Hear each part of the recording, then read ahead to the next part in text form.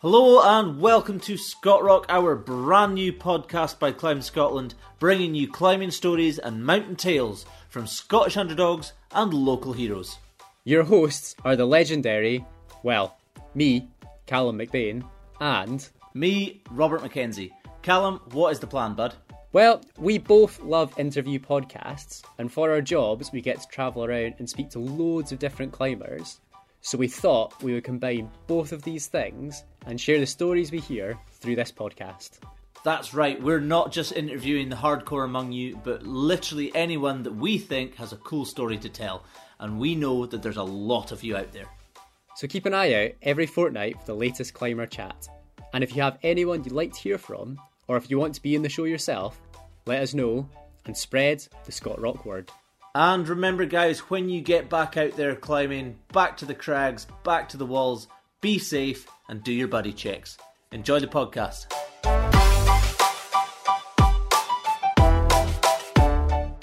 Hello and welcome back to Scott Rock. You are back with Robert and I hope you have been enjoying the show so far. We kicked this thing off with two of the coolest climbers that I know, and well, we ain't about to stop there. In this episode, I sat down with the one and only Mr. Mike Pescod. For those who know who Mike is, you know how cool this guy is and how much of a legend he is. So you, I know, will be excited for this one. But for those of you who don't know Mike, he is an international mountain guide, founder of a guiding business here based in Fort William. His journey through life to get him here has been full of adventures and learning curves, some good, some bad, but all epic stories. And he sat down with me a couple of months ago to give me the rundown. Now, before we kick off, I need to make an apology to you and to Mike. I am sorry. When we did this interview, I was still very new to recording interviews. My microphone didn't work and I had to record this on my phone. So the sound quality is not great. So please bear with me with the audio. I'd recommend headphones for this one, and I promise that my interview skills and my recording skills have improved since then. But please stick it out, enjoy the chat with Mike, and yeah, enjoy. I was interviewing Mick Tye the other day, and that one was actually hilarious. Oh man, yes. Like, actually hilarious. Oh, he's great. He's a superstar. I mean, he is a legend. Yeah. He's phenomenal. The stuff he's done and the stories that he tells. It's brilliant. His knowledge of history and all those. It's ridiculous, isn't it? Everything. It's just, yeah. There was a load of things that I didn't know about him either. I didn't know he was a mercenary. Right, okay. Did you not know that? No. Yeah. Let's see, there you go. After he left the Marines, he was a mercenary for a little bit. Wow. Yeah, that was a good story actually. Oof, yeah. Cool, right, let's kick off. Cool, we are sitting here at Three Wise Monkeys in their little white room again with Mr. Mike Pescod. Hello. The local legend. A modest local legend, but British and international mountain guide? Well, both. It's British Mountain Guide. Yeah. It's the British Mountain Association. But International Mountain Guide is good as well because it's linked with the International Federation of Mountain Guides Associations. Yeah. Try saying that with a cold cheek. That's quite tricky to get out. So it's the worldwide body of guides associations. Yeah, because that's the title that kept coming up when I was sort of doing a bit of research on your name anyway. Yeah. But I had always known you as a British mountain guide. So. Yeah. Jotner pro athlete. Yes. Yeah. Yes, He's sitting there in the Jotner jacket. Yeah, I do wear it. I mean, they send me so much stuff, but I don't mind wearing it because it's good stuff. Yeah, so, yeah, absolutely. I mean, I would if I was sponsored by them. Hint, hint, Jotner. And one of the founders of Abacus Mountain Guides as well. Yes. Yeah. Yes. And all-round legend. Yeah. Every time anybody mentions your name, they're like, Mike, the big man. Right. Yeah. And you're blushing. I am. You're blushing already. Well, I just want to take people climbing. That's all I want to do. And go climbing and just that's it. Yeah. So you're a climber. You're a mountaineer. You're a nice climber. You've also done your fair share of kayaking and. Well, I dabbled with kayaking and decided it wasn't for me. It's not good. No. It's wrong, actually. It's wrong. I would go as far as say morally wrong, but I get laughed at. So it's just it's scary. I can't. I think it's my brain. My brain can't cope with kayaking because climbing you're on something static and you're actually fairly static. So I can kind of do that. Skiing and biking, you're dynamic on something that's fairly stationary. I can do that. Yeah. But kayaking, it's the water's moving. You're moving. You can't Everything stop is it. moving. You can't stop it. You You can't are just say, going no, with it. can I just pause there and have a look, and then, right, I'm good to go now. Yeah. That doesn't happen as far as I know. So any paddlers that are listening to this, we've just lost them. Yeah. They've switched off. So we can say what we like about kayaking now. Are you doing a bit of paragliding as well? I've tried paragliding, yes, and Again, very not good. for you? No. Paragliding is good. I would like to do more paragliding, but it's another expensive way to hurt yourself. It is, yeah. I mean, hurt is a good word for it. I don't think there's much hurting involved if you crash a paraglider. It might be a short hurt. Yes, might not last long. But there's just a limited amount of time. Yeah. So and yes, I do lead quite a busy life. Three children, beautiful wife, fantastic kids, all very dynamic, energetic, doing stuff. Yeah. And I want to do stuff with them. And if I go off paragliding, that's another draw my time. Yeah, so, of course. It's not going to happen. Of course. Yeah. So I was going to ask about how long you've been climbing for, but you're pretty well-rounded all-rounder. So I was going to the love that you've got for just being out there. Where did that come from? So I think my family. Right. I was brought up in Somerset. Okay. So not the climbing centre of the UK by any means. But no, my dad and my mum took me on walks and walking holidays. Yeah. So I think it's through that. I was 4 when I first walked up a hill, which is Penyvan in the Brecon Beacons. I can't remember, but they tell me. You can remember the hill? They tell me it was Penyvan. They tell me I walked all the way up and all the way down again, and I would not be carried. And wow. the next one was Pembrokeshire Coastal Path. All right, it's like 2 weeks walking all the way along the coastal path. And I think that was a bit of a turning point. My memory of it is that at the start of it was sore, the rucksack was uncomfortable, and I was lagging behind, and I think I was probably a bit... How old were you at this point? I think 9. 9. I think 9. But by the end of this trip, I remember being just into it. I was running ahead of the group of my family, and I was going around the next headland to look at the next bay, and something seemed to click, and that's my memory of it. I don't know if that's my mum and dad's memory of it, but that certainly seemed to be a bit of a moment where I kind of looked up and looked around about me and went, actually that's quite cool. Yeah. And then all the way through my teenage years, I was into walking and 10 tours events on Dartmoor. Not much climbing until I was about 17 or 18, so when I went to university. Right. But I'd already decided before that, when I was 17, I definitely had a moment when I changed direction massively. Now, I remember a video of you talking about, I think it was the Mansion Festival film of you, you're receiving obviously this youth award in Mountain Culture, when you said you had a bit of an epiphany. Yeah. So I had one as well. When I was 17, I was all set to do engineering. Because, again, my dad always said I made these paper aeroplanes that flew. And I was good at physics and maths and design and all that kind of stuff. So it just seemed like my whole life's trajectory was going towards aeronautical engineering. And I'd filled in all the forms for the university courses, and it was in the envelope. And I was literally, about to drop it into the letterbox, and I pulled it out again. I went, no. Because, designing aeroplanes is cool. Yeah. It sounds very cool, but well paid. I still had this, I kind of thought, well, actually, I'm just going to be a small cog in a very big wheel.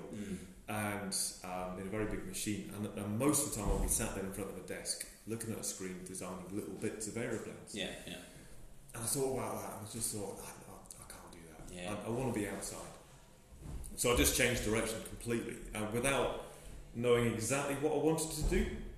I think it was something like, I thought it was something like, leading expeditions through the Borneo jungle or down the river somewhere. I still thought kayaking was alright back then, but it was something quite vague, something outdoor expedition leader, something like that. Just something out there, something outside other countries, that kind of stuff. It was quite vague. And I found this sports science course at Birmingham University. Birmingham's not known for its climbing either, but it does have an outdoor centre up in the Lake District. So instead of doing choices of like athletics and football and whatever on my sports science course, I went off and did mountaineering and sailing and kayaking and windsurfing and all this stuff. And it was brilliant, absolutely brilliant. So I spent half my degree course up there.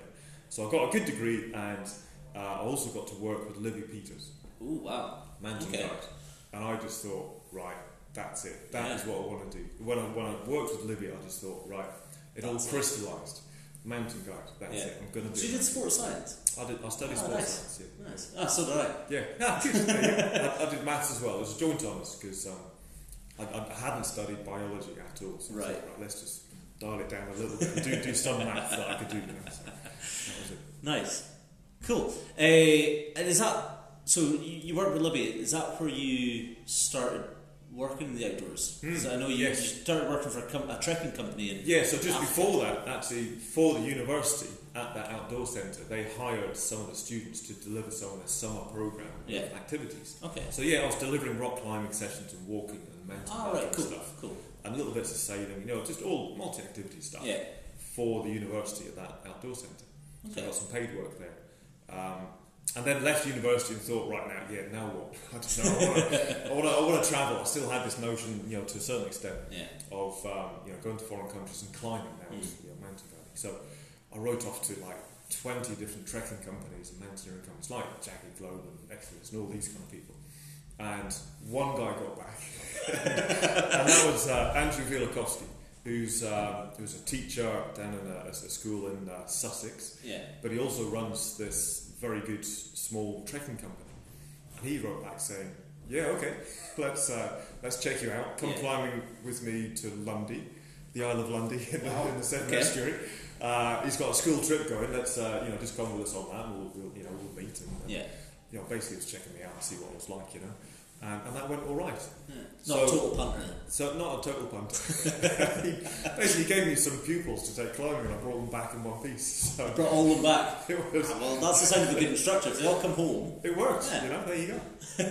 So I went down and worked with him for a bit. I was doing a bit of admin and leading a few treks. So I got to go up Mount Kenya, guiding all the way to the top, Batian. Great severe rock climbing at 5,000 metres. Not qualified at all. In Kenya, it's all right. He checked me out. He showed me, gave me all the support that I needed. Is the thing. And so Andrew was just amazing and really helped me out in giving me that work and giving me that opportunity to kind of get into that kind of line of work and to check it out. And I loved it. So it wasn't just trekking you were doing in there? No, not at all. That was proper guiding. That was proper guiding, climbing to the summits. Yeah, absolutely. So how did you go from guiding in Africa to Russia? Well, so Andrew Wielakowski ran trips to East Africa and Russia. So he's Polish. Polar opposites. Oh, great. So can you imagine? No, I spent 2 months over Christmas and then it's kind of January, February, that's what it was. January, February, 2 months in Nairobi, going off to Kilimanjaro and then to Uganda and Mount Kenya. So doing all that stuff. And then going back to Russia, to the Caucasus Mountains in late February, where it's -20. Yeah. And I learnt to ski in the Caucasus Mountains of the Batan Valley. And I pitched up there, and they thought that I could ski already, and I thought I was going to be taught to ski to a certain extent. So I had the woman that owned the hotel, who could speak a little bit of German. She was Russian. She could speak a little bit of German. I understood a little bit of German. Yeah. So she was trying to teach me. She's not a ski instructor. She's a hotelier. She was trying to teach me to ski in this slightly common language, German. And that was my first taste of skiing. So I just kind of went off and taught myself really badly how to ski. And badly? And hooked up with some guys from Minsk, the Minsk University climbing team. Okay, staying at the same hotel. So I kind of hooked up with them, I skied with them, and then they went climbing, and I thought, oh, right, can I go climbing with you? I'm bored of skiing now. Can I go climbing? And I tried something else, it's boring, climbing's better, let's go back climbing. Let's go.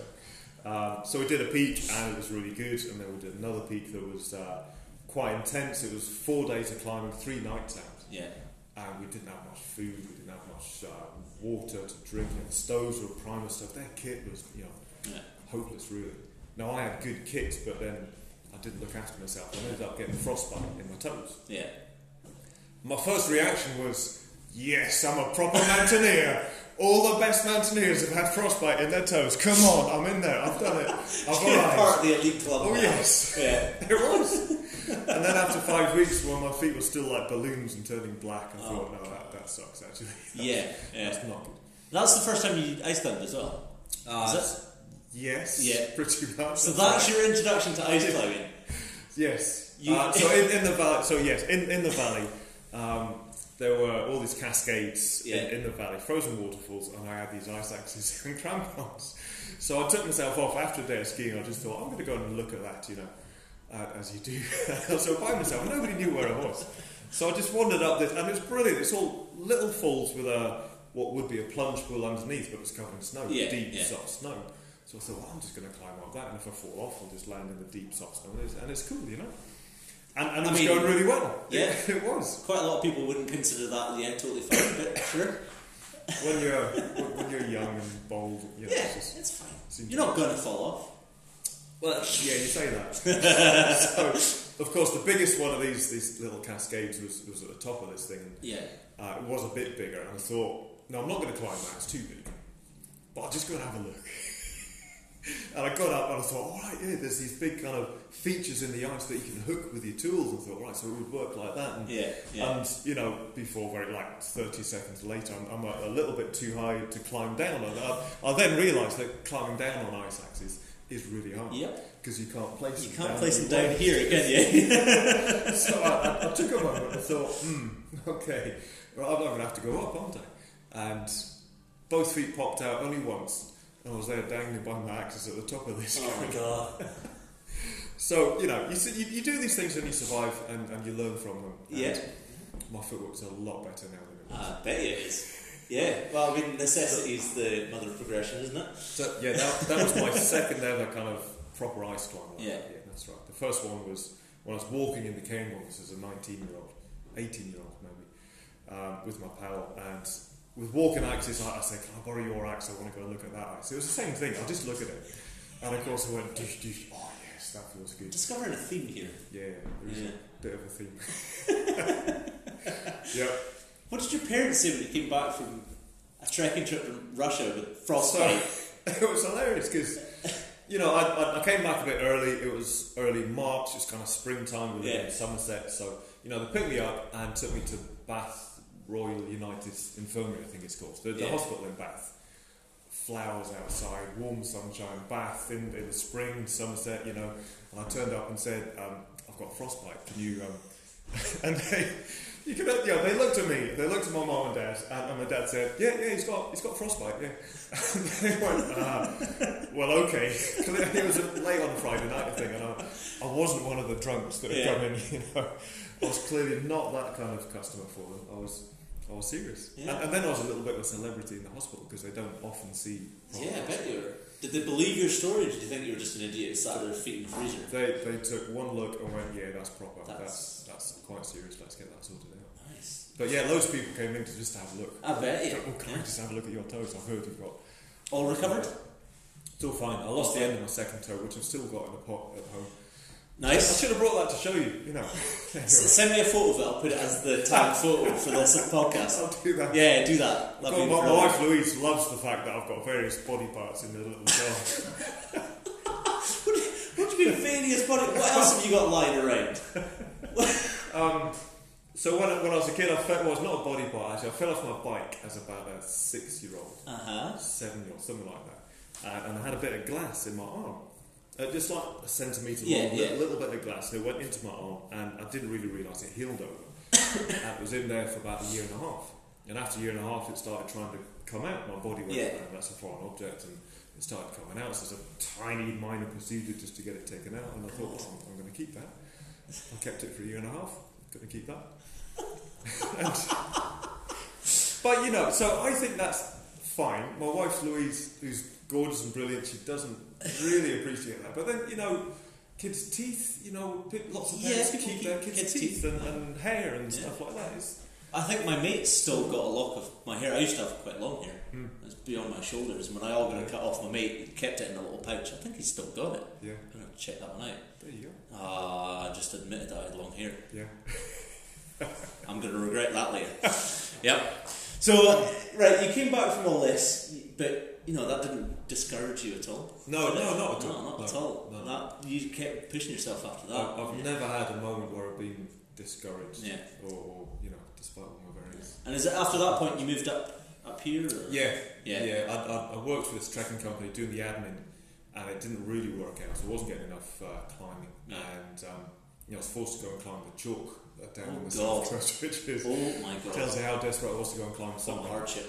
And looking ahead to getting onto the mountain guide scheme, all the pre-requirements for that, it's huge pre-requirements, and I just wasn't getting any of it living down there, so I thought, right, I'm just going to have to go to Scotland. So that was it. I borrowed Andrew's car, his little van. I drove up here. I got a place to stay the day after. The day after that, I got a job at Nevis Range. Yeah. And then I had about 5 years of seasonal work at Nevis Range. On the campsite in Glen Nevis, cutting the grass, picking up the stones, and in between all that, doing other treks and leading treks and Mount Kenyon and just stuff. get experience. And just getting out climbing. there, just climbing. Like a 7-week climbing trip to the Alps a couple of times in the winter. Yeah. That kind of stuff. Yeah. Yeah. So, like, obviously, I did a bit of research for this. And, looking at stuff you've done to build up to getting your guide ticket. You've done quite a lot, but one of them that kept coming up and you kept speaking very highly of was your Les Droits. Yeah, all Les Droits. Yeah, that was good. Yeah, that was really nice. Out of everything I read, there was no explanation of why it was so good. Well, it's just a good climb that went really well. Cool. Well, there's a short story for you. Well, it is, but so many climbing stories are epics that went wrong. Yeah. Somebody broke a leg and this and that. And actually, no, that was one time where it was just everything went really well. You know? So, for those that are listening that don't know where this is, where is Les Droits? So Les Droits is there is a bit of a backstory. Les Droits is one of the peaks in the Chamonix range, in the Mont Blanc range, just above Chamonix. It's above the Argentière glacier. Now, on my first trip as a student to the Alps, I went to Bivy, just outside the Argentière hut, and I was looking across the glacier, looking at the guidebook at this massive face. I mean, it's just immense. It goes huge, from, isn't it? Aigle Vert, Les Droits, Les Courtes, all the way around the corner, and there's just ice lines and ridges and spurs. It's just phenomenal. And I was looking at the guidebook and looking at the face, thinking, I don't know that I'll ever get up there. I just can't see how I could do that. It's not. I just, I couldn't get my head around it. Yeah. So going back a few years later and climbing Les Droits North Face by myself, So was nice. yeah, It was really Okay. nice. So, yeah. so it all went well. I had tried with a pal, Dr. Mike, and we bivvied under the face, and it was bitterly cold. And we just both woke up saying, "We're not going climbing, are we? Because we're just far too cold." And he went off, and then I was by myself, and I thought, right, okay. It's just, soloing is just because you can't organise a climbing buddy. It's all it's lack of organisation. It's not planned, really. It's just the loader's activity. Yeah, it's just, I want to go and do that. Who have I got? Oh, nobody, right, okay, I'll try and do it myself. And it was just meant The activity for the rejects. Thank you very much. I put you in a club with like Alex Honnold, Yeah. That's alright. I'm not going to put myself in that club, but there you go. Okay. So I saw it and it was just absolutely great. Yeah. I mean, I've seen loads of photos of it. I haven't actually been up and looked at it myself, and it just looks incredible, doesn't it? It is, but these big faces, they're not that hard. There's 2.5 pictures of about grade 4 Scottish winter stuff, if you like. There's some big faces, there's some lots of grade 3 stuff. Yeah. But basically it's all right. The scariest bit, why I stopped doing it in the Alps, was walking over glaciers by yourself. That's not recommended. No. Really not good. And I remember I abseiled down the south side. The sun was triggering these kind of wet sloughs, which was getting quite heavy. I was a bit spooked, and I just wanted to get down. So after the bottom, so I carried 2 50-metre ropes all the way up, so I could abseil down. Yeah. And snowshoes. That's a bit of a weight. Yeah, it was. Yeah. But when you're in your early 20s, it's fine. Just what you do. It's all right. Yeah. You haven't learned that mistake yet. So after the bottom abseil, I just tied myself into the one rope that I was going to pull at the bottom abseil, and then I just walked. Yeah. And I thought, well, trailing 100 metres of rope with a knot in the middle, it's going to give me some protection, right? If I was to fall into a crevasse, it's going to do something, isn't it? I thought that. It's a good theory. It's a good theory. It's what I thought, and I went with it, and it gave me just what I needed just to get down. Yeah. I missed the last train down from Montauban. I wasn't fast enough, so I had to walk all the way down to Chamonix. I was going to the end. It's quite a long day. Well, it's a rite of passage. It's a rite of passage. It's a rite of passage. You've got to do it. I love it. And thanks for reminding me, because that was a long time ago. I don't often think about that kind of stuff, but that was it. Yeah. So I mean that's the one that kept coming up. But was there any other ones was there any big learning curve trips that you had? And while you were doing all this practice up to getting your guiding tickets, is there one trip that kind of stood out as that was a life lesson? No, they're all pieces in the jigsaw, aren't they? Yeah. There weren't any that kind of really stood out like that, but every single time you go climbing, you learn something. Even now. Every day's a school day. Absolutely, it really is, and it's a cliche, and you say that, but it absolutely is. Oh, absolutely. You're always learning, and everyone is. All of those experiences add up to what you are, the climber that you are now. Yeah, no, absolutely, I 100% agree with that. So there was no major epics. Well, yes, there was some, that you could call it epic, but equally to say, stuff happened and we got down and we were okay. Yeah, still here, still walking. But yeah, in Russia, in the Caucasus, I went back to Russia, to the Caucasus with a guy in the Alpine Club called John Temple, who's no longer with us, unfortunately. He's a lot older than me. When I was there with him in the Alps, I was 23, he was 63. Yeah. And we matched really well, actually. We were very well matched. I carried a bit more stuff than him, but then I ate more food than him, so it was kind of alright. And he had all this experience, and he said, right, we're going to go and do that. I thought, yeah, okay, let's do that. And we did, and it worked out some of the time. The Caucasus, you get bad weather in the Caucasus. Yeah. And we got storms. It comes in quick when it turns as well. Yeah, and back then, and the resources back then weren't very aggressive weather forecasts. We just didn't really have access to much in the way of weather forecasts. Yeah. So we did. It was the trip of the retreat. We were retreated off a lot of stuff and got quite good at retreating off stuff. Yeah.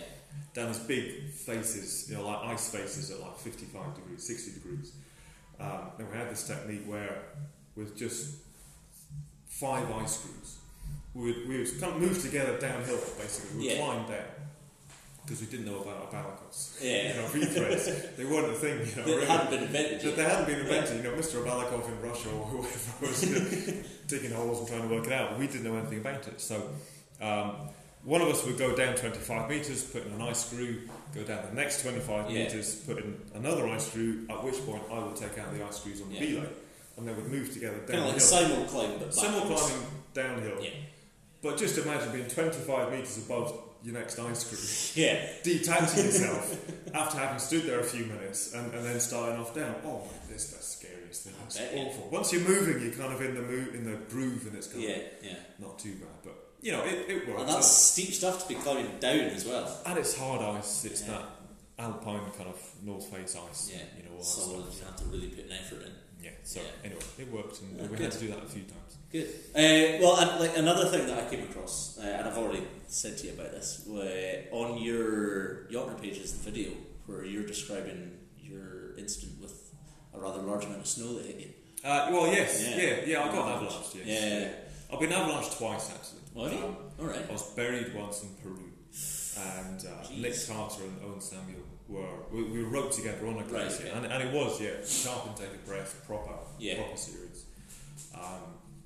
Nick was thankfully in this relatively small avalanche, but it was just heavy wet snow. Nick was clear. He followed the rope around, found Owen, who was just under the snow, got him out fairly quickly, and then came around to me. And they were digging for 10 minutes before they got to me under the snow. At which point they thought, he's not really breathing very well, but they dug me out, got me out, and I came back to, and it was all right. Yeah, because that's a long time to be under there. Yeah. There's a really weird thing like a reset switch being pressed. It's like rebooting your computer. It goes through all the checks, So I stood up and I came to him and went, "Oh right, you're Nick.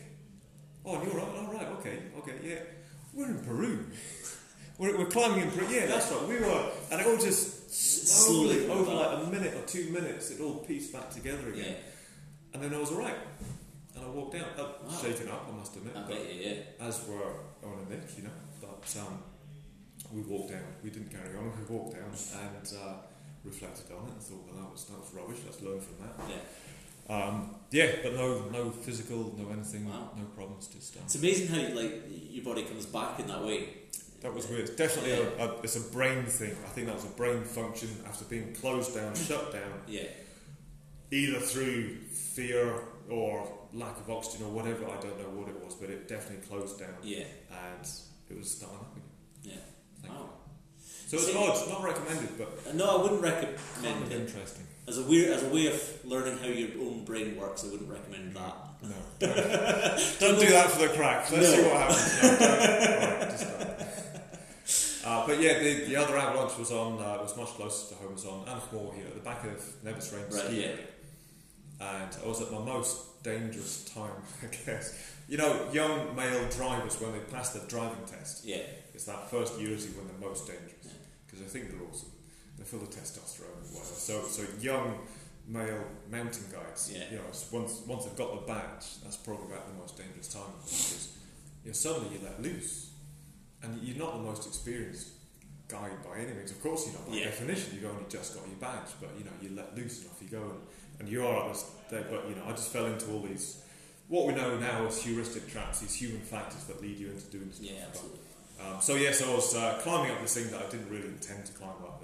I think a wee cornice fell off, triggered a small slab that was big enough. It wasn't you that caused it? No, it was a natural release above. Yeah, a natural release above. And I'd made the decision that I knew would be threatened by that, but I thought would be quick enough to get out and off to the side. And we weren't. Yeah. And it was a bad decision. So I got knocked back down this first pitch that I climbed back 30 metres. Yeah.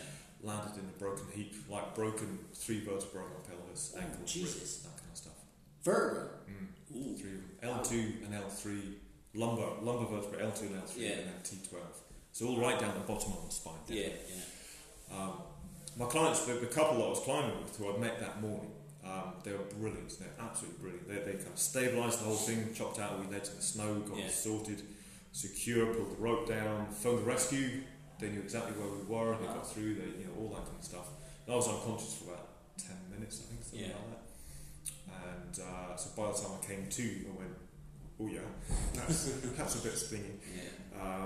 They'd done everything that needed to be done. Ideal clients in that situation. Oh, amazing! Absolutely amazing. They were so good, so good. And they even came to see me in the hospital afterwards. Yeah.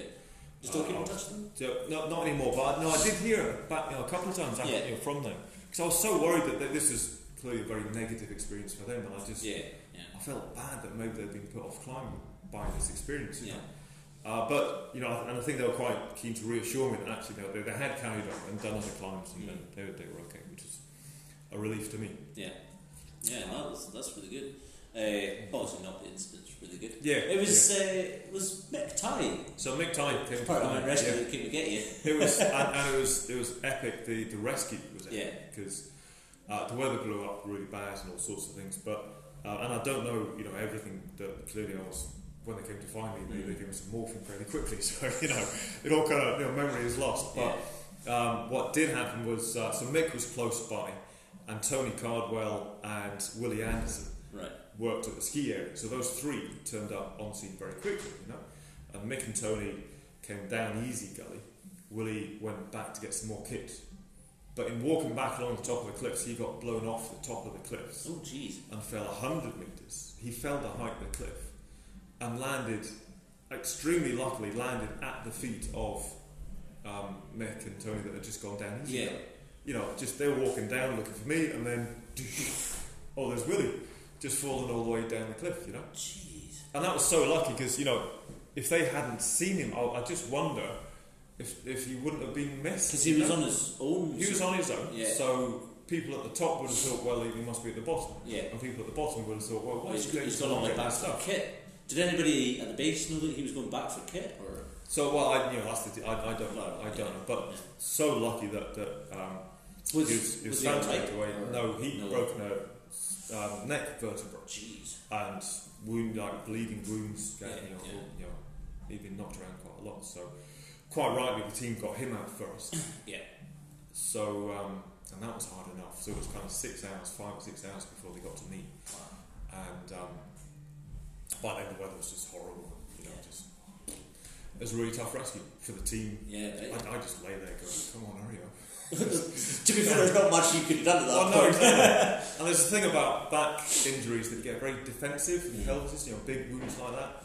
You just, somebody comes to move you, you say, get off me. Don't touch me. Don't even. You're kind of right. You just know something's wrong and you shouldn't be manhandled. But they did a brilliant job. And as far as I know, they did fantastic. Like our rescue team just were amazing. Got me out of there. And Mick in particular. Mick was on the stretcher. So I was put on the stretcher and dragged up the cliff. Yeah. It was the easiest way to get me out. So then I could get onto a groom and driven down that side, the ski side, the ski area side. So I had to be dragged up the cliff, and Mick was the barrel boy. So he strapped himself to the stretcher to guide it up through all the rocks and stuff like that. And he was having to aid up. He got hooked up at one point, so he had to aid up the side of the stretcher to get to one point. And Jeez, it's just incredible, absolutely incredible. Yeah. And, I owe my career, my life to him. Yeah. Phenomenal. Wow. Any lasting injuries? So from that, well, I was in hospital for 5 or 6 weeks, and that was awful. What was the recovery like? Long-term recovery, fine. Yeah, all good. Yeah. Now they fused my lumbar spine. Oh, really? Like they put rods in to secure it. Yeah. And that when you're walking, there's a lot of kind of rotational movement. Yeah. Why am I doing this? You can't see it in the recording. He's doing a little dance in his chair, ladies and gentlemen. It's like good, it's that thing to see. Pulling some moves while I'm talking about this.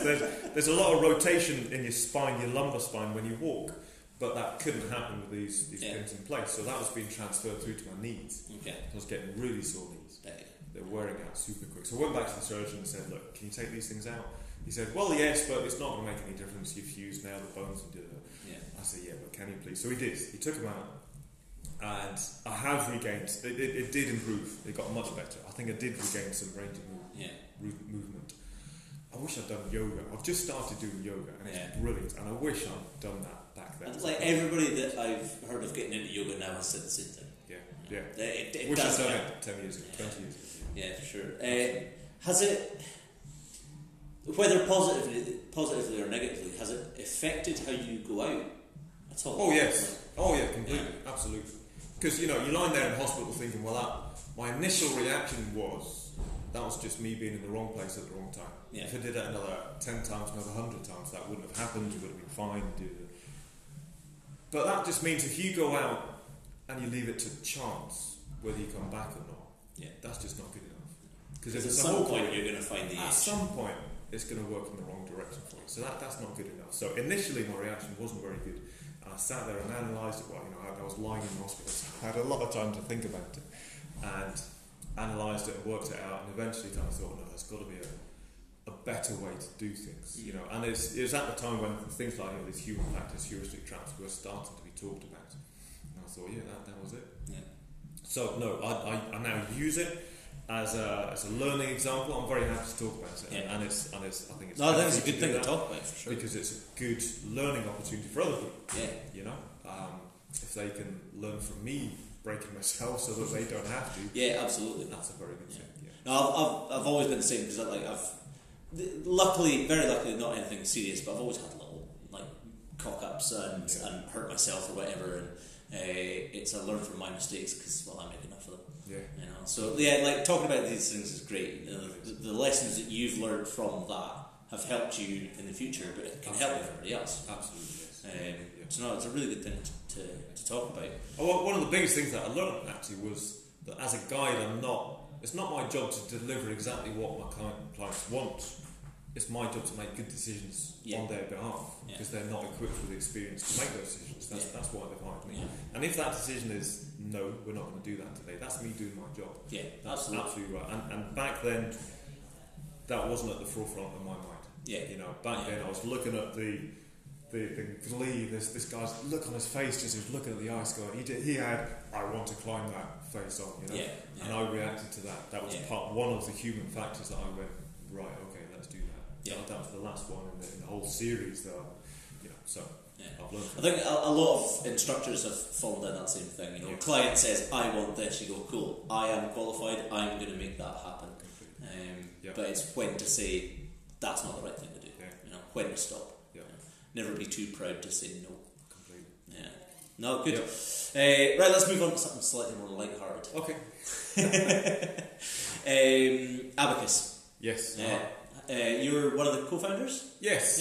Yeah. So Donald King and I were working at Outer Bound. Right. And we were looking at leaving. They gave out 2-year contracts, so I worked out my contract. Yeah. And thought, well, what next? I'd just got my MIA, I think, as I left out of bound Winter ML, so I had enough tickets to set things up. Yeah. And Donald was leaving out of bound at about the same time, so I was thinking about. Well, it wasn't any kind of big idea to set up a business, really, to be honest. It was just wanting to work as an outdoor instructor. Yeah, just sort of be freelancers. Freelance, yeah, do your own thing. But with the understanding that once you do that for a few years, then people start coming back to you.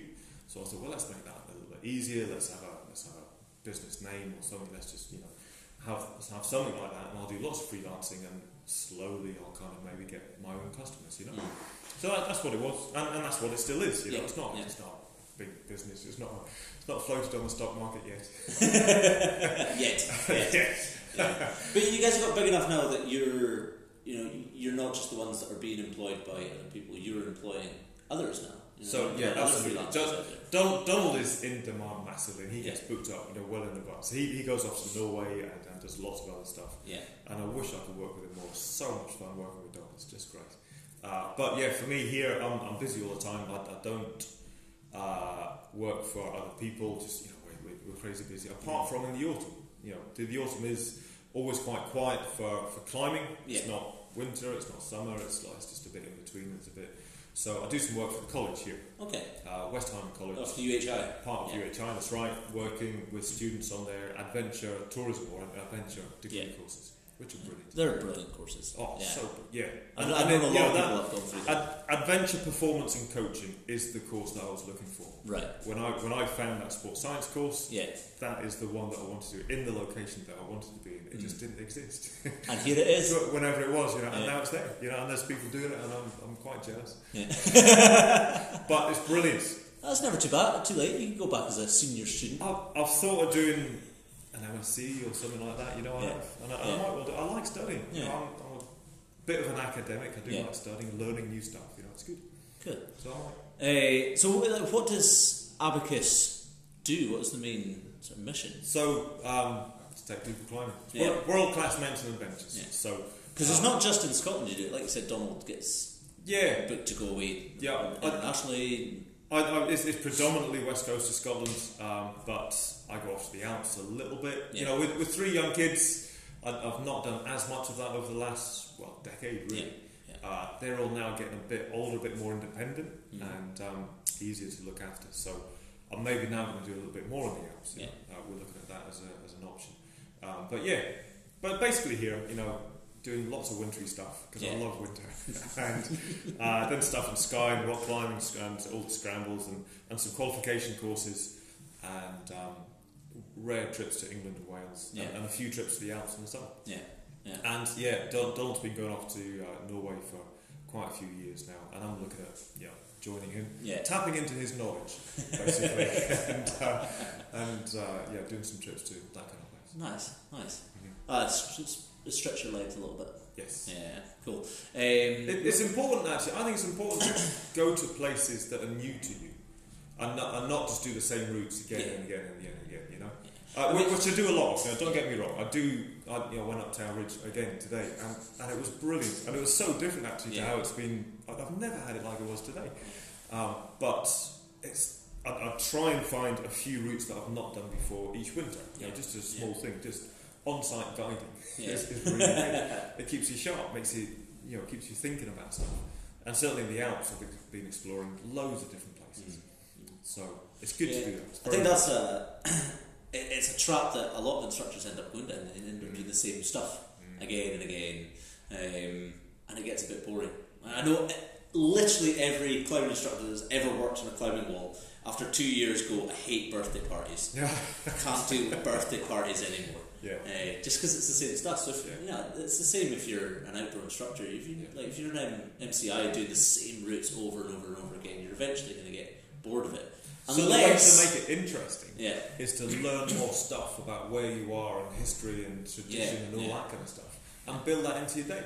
So I still walk up and down the mountain track on Ben Nevis with one-time walkers, and I love it because and it's I'm an international mountain guide, and I walk up Ben Nevis like a summer mountain leader because I am a summer mountain leader, and actually I love the job because it's really good. So I get to witter on about Ben Nevis and the plants and the rocks and the history and all that kind of stuff, and just tell people about it, because I am passionate about this. I think this is good, and at any level, walking up a mountain is good. It's fundamentally good, and if I can be enthusiastic and enthuse other people to do more of that stuff, job done. Brilliant. Perfect. So now that's like, if you were going to make the perfect instructor, that's one you'd want, is just one that adds so much more to the day for what you've asked. You've asked, a client's asked, oh, can I go to the top of Ben Nevis? Yeah. But you've added all this other stuff into the day. Yeah. Now that's the job, isn't it? It is the job, but not everyone does that, but it's what helps me as well. That was the point, wasn't it? Yeah. You can make it interesting for the leader, for the coach, the instructor, whatever, by doing this extra stuff. And each time it's different stuff that I talk about. So. And like, if you do stuff like that with clients, you get more out of them as well, and you enjoy the day. Absolutely. So working with running Abacus, is there any like absolute highlight days? Is there something that stood out? Always. Every one of them. We took a guy on his 50th birthday up at Rhine Direct on the most amazing day. And I remember just being sat at the top going, that's it. Nice. That was so cool. Yeah. We took a guy along the Cooling Ridge 50 years after he first did it. Wow. And it wasn't perfect weather. There was a bit of a question mark, but we did it, and we did it in good style, and it was, but there's just countless numbers of these days. It's just brilliant. Yeah. And this is why people like you get into this kind of work. It's for moments like that. Completely. Yeah. Yes, it is now. Initially, I must admit, in my 20s, it was more about me. And me going to do these routes and go to new places, I must admit. But much more now, it's about the experience of my clients, my customers, the people I'm climbing with. I get much more satisfaction knowing that they've had a good day. Yeah. Rather than me, what I get directly from people. When you're young, like if you become a guide or whatever, it's your ticket to go and experience all this stuff. Yeah. And once you've experienced all this, all you want to do is share that experience with someone else. It's the progression, isn't it? It is, and it's a natural thing, and I reflect that very much. Yeah, excellent. But one of your big passions now is deer management. Well, so this is interesting. Yeah, because this takes it well away from climbing. I've spent so much time in the Scottish Highlands, in the mountains of Scotland. Yeah. And I've got to know them quite well, I guess, and what grows there, and so I guess it kind of starts with these hills give me my employment. It's a resource that I utilise. So I wanted to know more about them, and I wanted to put something back into them. So I kind of tried to do some work with Nevis Landscape Partnership, Nevis Partnership as it was back then. Yeah. And I thought, this would be a good body for me to put some of my time into, So I became a director of Nevis Partnership. Just the voluntary directors thought, this is the way that I can put something back into the system. And it's kind of grown a little bit from there because I'm now the chair of Nevis Landscape Partnership. Yeah. And we're looking at, what to do. Are you? I didn't know that. I'm the chair, so I'm the boss, You're the boss. I'm not the boss. Right, so it's you to blame. There you go. I'm chairing... Direct all complaints. I'm chairing this board of phenomenal people and a very broad range of people representing all sorts of different backgrounds and bodies of user groups and landowners and all sorts of people, including Mountaineering Scotland. Yeah. And it's just such a strong board because of its diversity. So we're looking ahead about what to do next. We've had... You might please cut this out. Sorry, excuse me. Sorry, Mike's just dying here. I've got leprosy or something. It's all right. It's not coronavirus. Just saying. So we had this 5-year project or set of 19 projects. Yeah. Through the Nevis Landscape Partnership, Heritage Lottery funded landscape partnership thing. It's like £4 million that we spent on Ben Nevis and Glen Nevis, and it's brilliant, and it's revolutionised the experience of Ben Nevis and Glen Nevis, all the way from our understanding of the archaeology to the path work and the number of butterflies we've got, just very broad. It's amazing work that you guys... Stunning, absolutely stunning.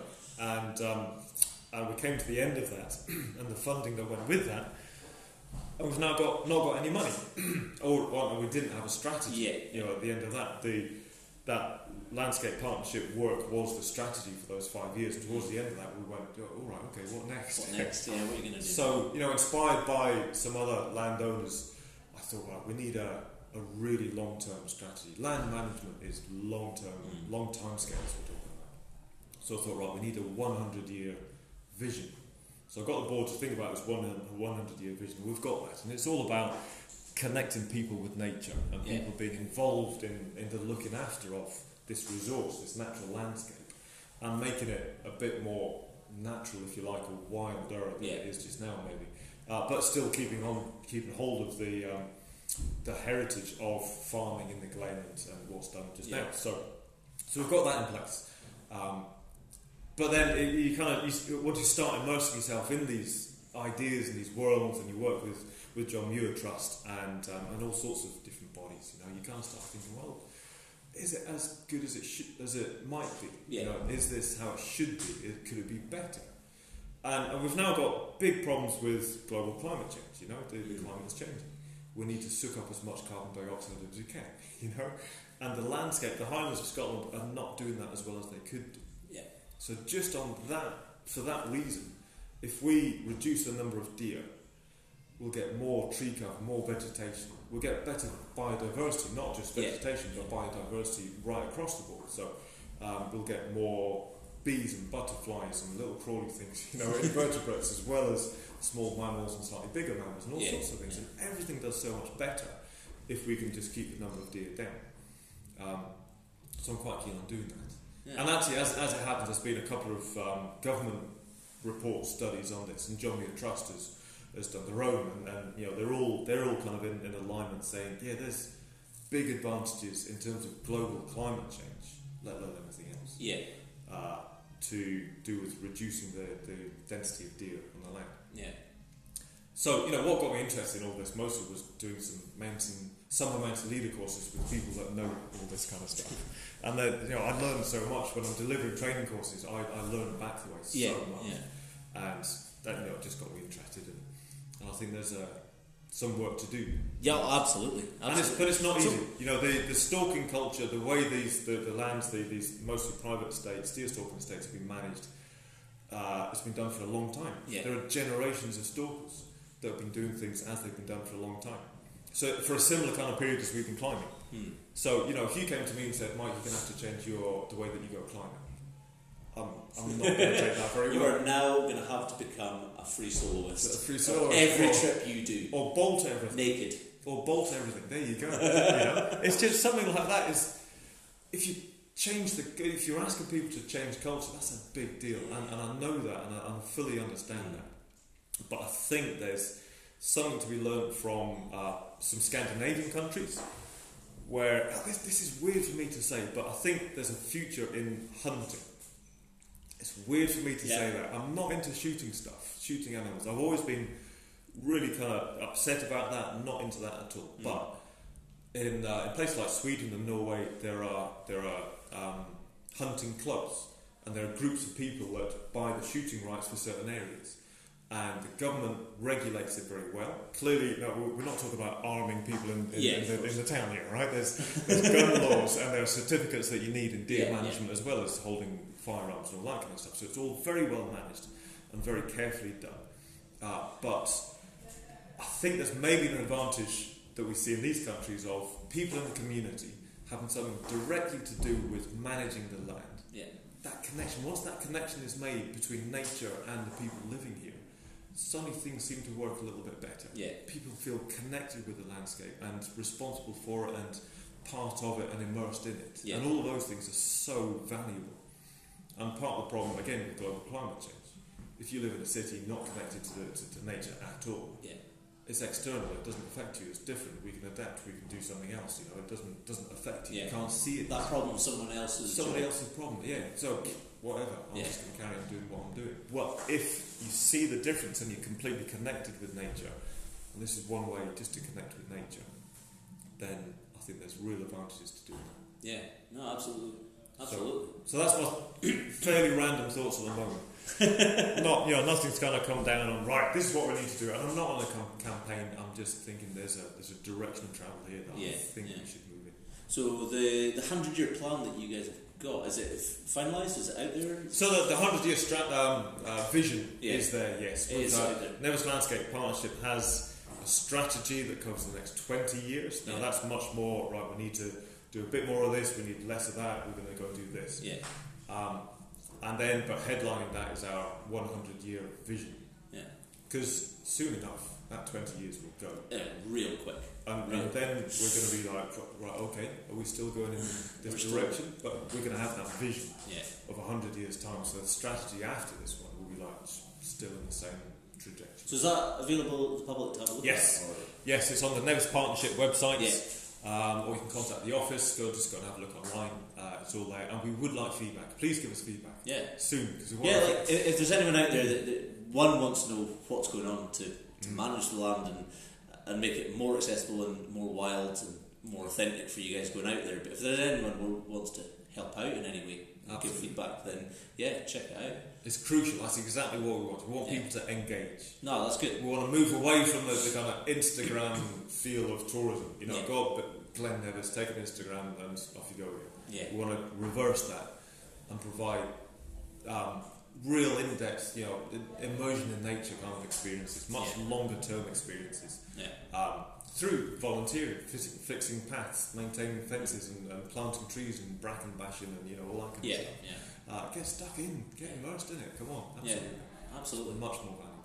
No, that sounds really good. I'm going to check that out actually. That's good. I've not had a look at that. Go and have a look. It's brilliant. The stuff we've done and the stuff we're going to do. I mean, over the last couple of years, because we're up here. Well, I'm up here right now for the Fort William Mountain Festival.